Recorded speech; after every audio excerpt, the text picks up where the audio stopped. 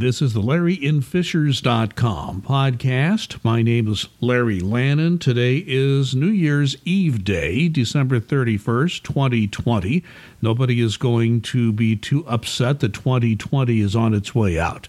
But on her way in is Sarah Donsbach. She's a newly elected member of the Hamilton Southeastern School Board. And you know, Sarah, I will not pretend to be anywhere near as good an interviewer as Izzy Alexander was when you had your candidate interview.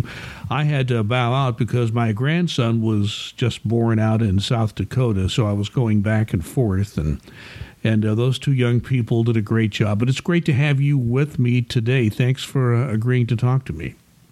Yeah, thanks for having me. So I guess the first thing I would ask you, it's one thing to be a candidate and go through that process, which is a lot of work, and whether you win or lose, there's just a lot to running for any office, school board being one of them.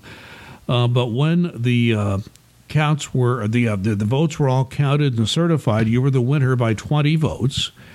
The incumbent, Amanda Shera, requested a recount. That was all done, and that resulted in you winning by 19 votes. So not much changed in that process. Each of you went up and down a little bit, but the net result was 19 votes. Recounts, believe it or not, are quite rare in Hamilton County. In fact, I was talking to some people involved in elections in Hamilton County, and they were scratching their heads trying to figure out how to do a recount. They hadn't done one in so long. So tell me what that process was like for you going through an election recount. I took it as I embraced the learning process as someone who's worked on campaigns and government as a staffer. I'd never been the candidate before.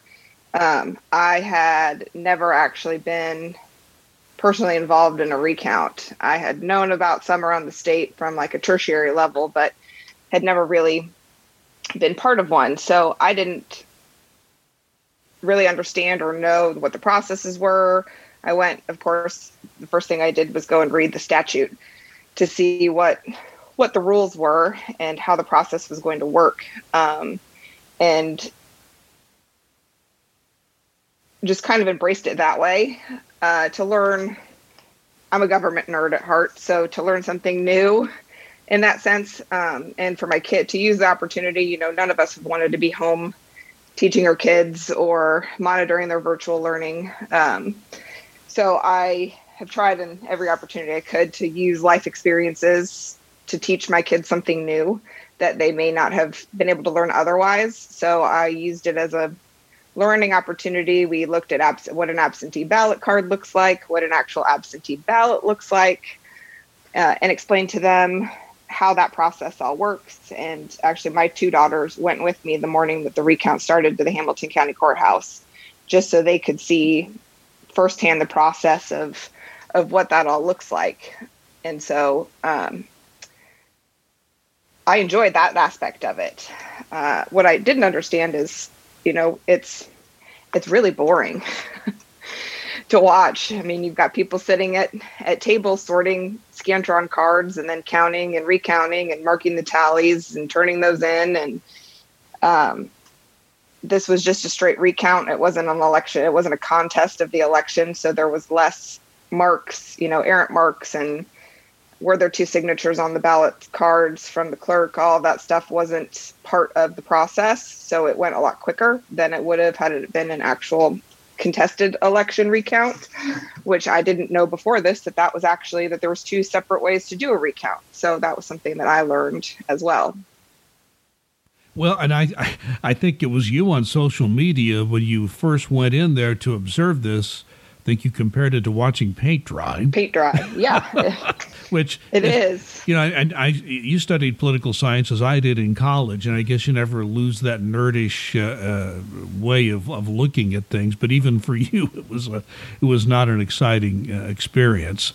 Let's move. No, my attorneys, they said, you don't need to be here. Yeah. It's just, you're just going to sit here and watch us count. If there's an issue, we'll call you and you can come down here. But really, you're just one more human in the room that we don't necessarily need during a pandemic. And I said, great, I'm going to go to work. It's exactly what you wanted to hear. Yeah. Well, good for you. I mean, that's, but the experience for you was just stay out of the way for the most part and let your attorneys handle it for you. Exactly. Let me move on to what you're going to face on the school board. There are many daunting issues awaiting the new board.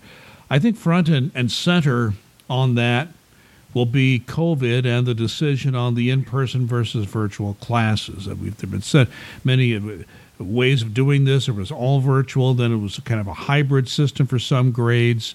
Lower grades were in person. Then with the problem with being able to recruit and retain enough substitute teachers, we've been going all virtual for the last several weeks.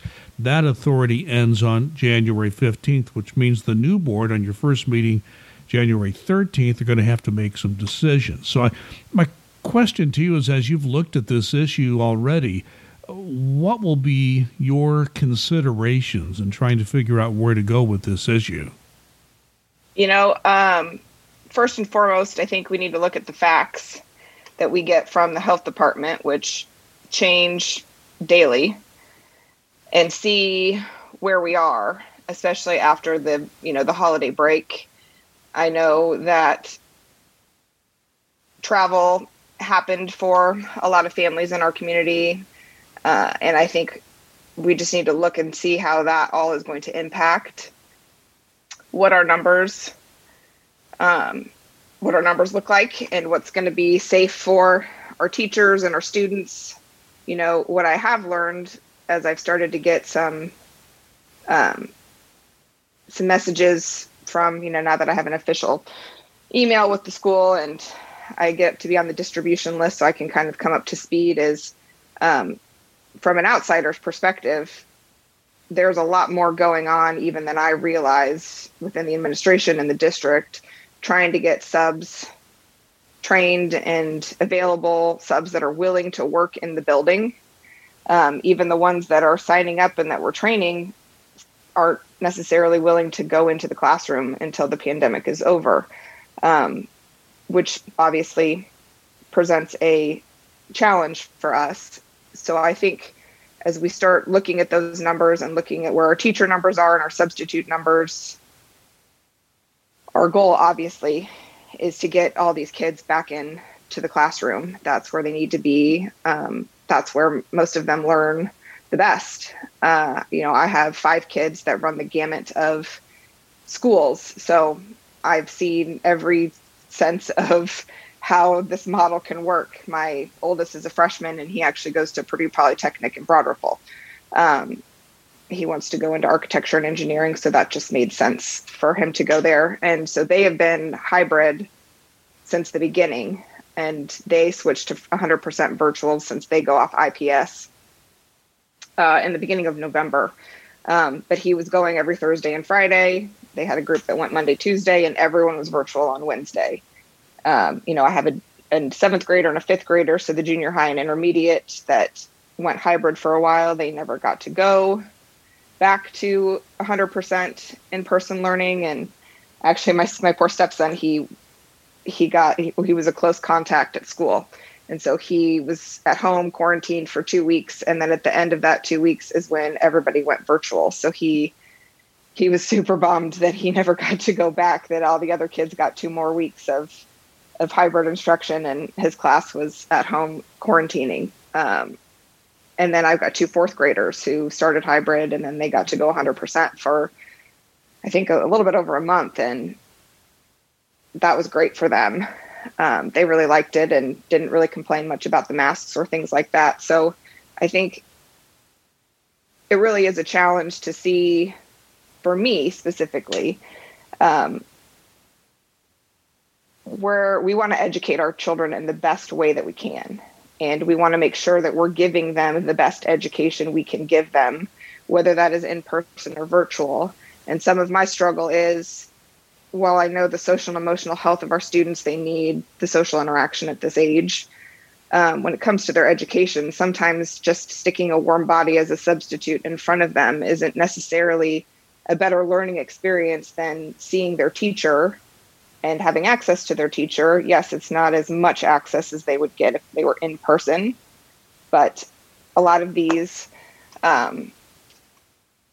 substitutes, they're not licensed teachers. And while we very much appreciate, and I'm actually decided I'm going to go through the sub-certification process myself, just because I think my background's not in education, obviously, it's in political science and government, but I think it would be really interesting for me to understand what it's like to stand up in a teaching role as a substitute, so I can better understand what we're asking these people to do.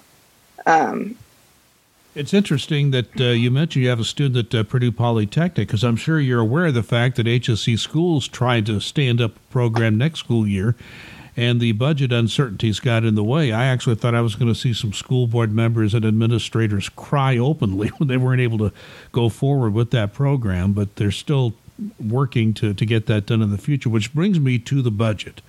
There's already an internal budget cutting committee that's been formed they've been tasked with trimming $5 million out of the next school year's budget for 2021 and 22. Declining enrollment is causing that. This is something most Indiana school districts have experienced. In fact, it's a nationwide issue if you read widely about this.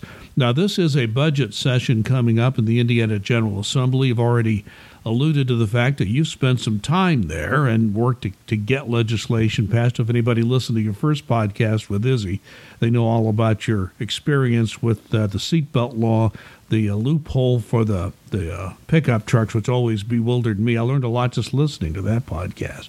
But back to the budget. With the budget session, and now the governor and some of the legislative leaders are saying that they want to make education a priority. They're not going to add to the budget for schools, but they're going to keep it level. That's going to be a challenge in the current environment. So I'm really curious, as you have evaluated the situation up to now, what are your views on the whole budget outlook for HSC schools? I've got the 32-page budget document that I received last week that I have been going over and trying to parse out which fund comes from where and which fund goes to where and which funds are allowed to be spent on what.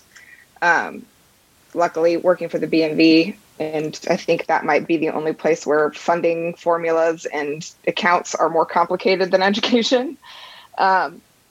Declining enrollment obviously is an issue, and that is where we're going to lose some funds. I was talking to my husband, who also works in state government. He still actually works for the state. And as I was listening to the governor talk about his legislative agenda when it comes to education, and when we're doing our student counts, HSC specifically, when we have lost students at all levels. I think, from what I understand, our largest loss of enrollment is in kindergartners whose parents chose not to send them to kindergarten this year.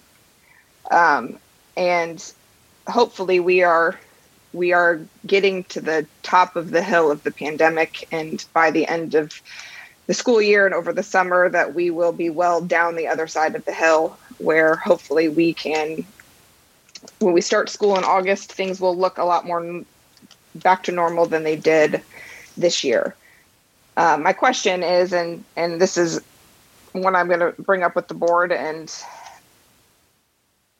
with Dr. Borf, just as a question for myself as a new board member. I don't want to assume that I know what the communication rules and roles are for me. I still have to learn those. But when it comes to the legislature and them doing another count in February and them appropriating in the biennial budget based on our numbers during a hopefully one-time global event, knowing that come August of 2021, if the vaccinations get rolled out in the time frame that we hope that they are, we're going to have a huge influx of students back into our schools that we're not going to have funding for. And that's going to be a statewide issue. Kindergartners that weren't enrolled in August are either going to enroll in kindergarten now, or in Indiana, kindergarten is still not mandatory. So they technically could just enroll straight in first grade. And so I would foresee that us to see a huge influx in that age level of kindergartners and first graders come August of next year. And I have some questions for the legislature about how we're going to determine because obviously when you're in a district, our kids can't just up and go to Noblesville, and they can't up and go to Westfield or up and go to Carmel. They have to go to a private school if they're not going to return back to the HSC district, or they're going to have to stay homeschooled. Or if there might be some families where they just found out that virtual learning works really well for their child. And there are online schools now that you can attend to do that. And for some families, that may actually be a better option. But from most of what I've heard, I think that's going to be the rare situation. And so I would really like to push back on the legislature a bit and understand.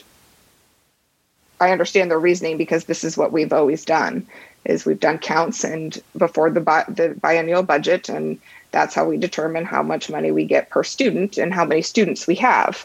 But this isn't how we vote. This year isn't how it's always been. And so I think that there needs to be some frank conversations in the legislative process with the budget when it comes to education about how we're going to try to help these schools and these districts maintain their wholeness, because it's a 2-year budget. And if they cut our numbers this year and this budget, then we're kind of stuck between that rock and a hard place longer than we would like to be. Yes, that's you have a pretty good grasp of that. I must say, as a reporter, learning the funding system for schools is almost like going through an education in itself. And yes, your experience with state government and agencies certainly has clearly helped there. You mentioned, the student population. There is a new elementary school soon to be under construction, Deer Creek, which is replacing Durbin, which cannot grow because of the availability of utilities there. So it's being moved to a different location, although the building will still be used by the school corporation even after the students leave. And when Southeastern Elementary opened up recently, they were bursting at the seams with students because of growth in that general geographic area. But the demographic projections from the demographer hired by the school corporation basically is saying that there may be bulges within certain grade levels, but that in a general sense, in coming years, the demographics of this area, even though it will grow, will not produce much more in students. It's going to level off. So as you look at that going forward, I'm curious what your view is in terms of what the school board is going to be dealing with in terms of student population, and particularly at the elementary level, what the challenges will be in handling the student population. I think the model, I think that the people who run those numbers for the district, that's just a really hard job to have. You're predicting, and I will use the neighborhood. I live off 126th Street between Lantern Road and Allisonville Road. And there was a brand new neighborhood that was just built to the east of us. I live in a small 19-home neighborhood. And the neighborhood built right next door to us, I think, has like 30 some odd homes in it. And when they were building it, the builders came and met with our neighborhood. Because one side we were losing a bunch of tree cover that used to be, I don't want to say farmland, but it was open land. And it was being marketed to empty nesters. They're almost zero lot line homes. They're very close to each other. And so that's how they were marketing that neighborhood. And they didn't see it to have much of an impact on schools or on busing. And what happened is that neighborhood is 80% families with elementary school age children.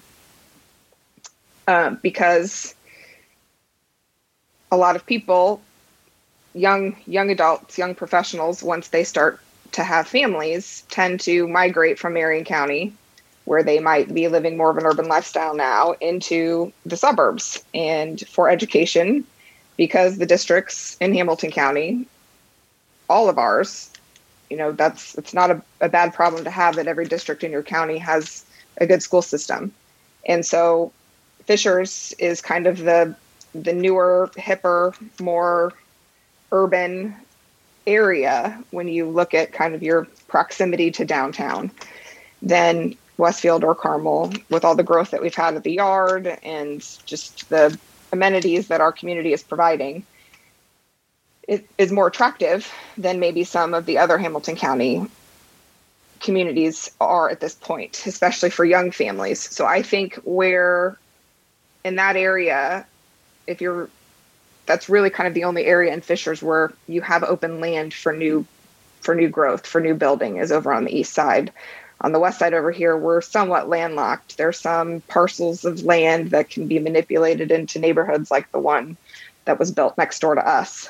But there's not space on this side for us to see huge 1,000 home neighborhoods that we're seeing on the east side. And so I think we're going to continue to see a steady growth of increase in students, and probably particularly more elementary school students than older, junior high or high school age students, because most of the time, unless it's for a work reason, it's someone relocating from out of state or somewhere farther away in the state, they're going to tend to want to stay where their kids have been going to school and where their friends are, unless obviously it's an economic reason as to why that they're moving.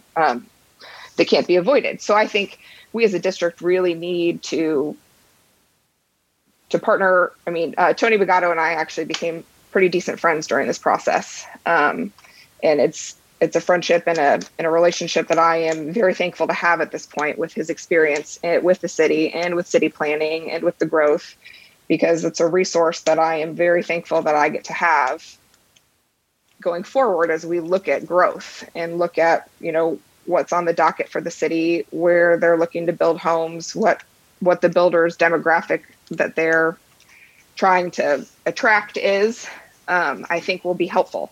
But I don't think we are plateaued at all in the growth that we're going to see in our city at all. Yeah, for those who don't know, Tony Bagato was one of 3 candidates for that seat you ran for in Delaware Township, and Tony is the planning and zoning chief for the city, so he's a good person to know. And even though he came in third in the election, he still received several thousand votes. So he obviously is interested in the schools and has had an interest in that for some time. Changing the discussion for a moment, our current superintendent, Alan Borff, is retiring at the end of June 2021 to see through the end of this school year. There is a search that's currently being conducted for his replacement. One of the major responsibilities under state law for any school board is to evaluate the superintendent and to choose a new superintendent when there is a vacancy. So what qualities would you like to see in the new HSE school superintendent? I think, given our community's current challenges and some of our strengths, at the same time, we need somebody who has experience and has a really good financial handle on school finance, and can be creative in how we try to maintain all of our programs for all of our students at the level that we currently have, and look at creative ways to cut the costs where we need to find them, versus sometimes which the easier things to do are to cut programs that might not be core curriculums, or they might not even be super popular programs, but they're popular for the students that partake in them. And so I think we need to have somebody who is financially minded, that can help guide us through this kind of budget crunch that we're going to see. We also have to have somebody who is engaging with our community, who can build trust back with our community, who is willing to be open and honest and as a consensus builder. I think the pandemic, no one was going to win in this situation. I mean, nobody knew what to do, and I think everybody has done the best that they can, and just the global situation as a whole has caused a lot of distrust between community members, distrust between the community and the schools, community and government. It's just kind of everyone is angry and trying to figure out where to put their anger, and so it just kind of goes everywhere. And so we need somebody who can come in and can be a consensus builder. I mean, when we talked about budget, our referendum is also up for renewal pretty quickly after this person will take office. And so to be able to talk to the community and to build the trust in the community so they are willing to renew our referendum is going to be really important. We also need to find somebody who puts equity and inclusion and diversity as a top priority, and not just on paper, but in practice. It's interesting. I've had a lot of people ask me what I would like to see in a new superintendent, and you've mentioned a lot of things, but I always say the two most important things, number one is being able to run a referendum, because that's very important to make sure whatever the board decides it wants, whether to keep the current referendum rate or a different one, making sure that passes is extremely important. But the other, what you just mentioned, I think our school corporation has become much more diverse. I moved here in 1991. We were a little farm town, basically, then. We're a much different place now, and I think for the better. So I'm watching this very closely, and I'm sure there'll be a lot of internal discussions as you narrow down the candidates for superintendent. People are going to be watching that, and that will be, I'm sure, a very interesting experience for you. I never get anywhere near all my questions in when I talk to people on the school board or any other elected office. So I'm going to leave the last few minutes just to ask you anything that you would like to add or discuss that I did not get the chance to ask during this 30 minutes. Oh,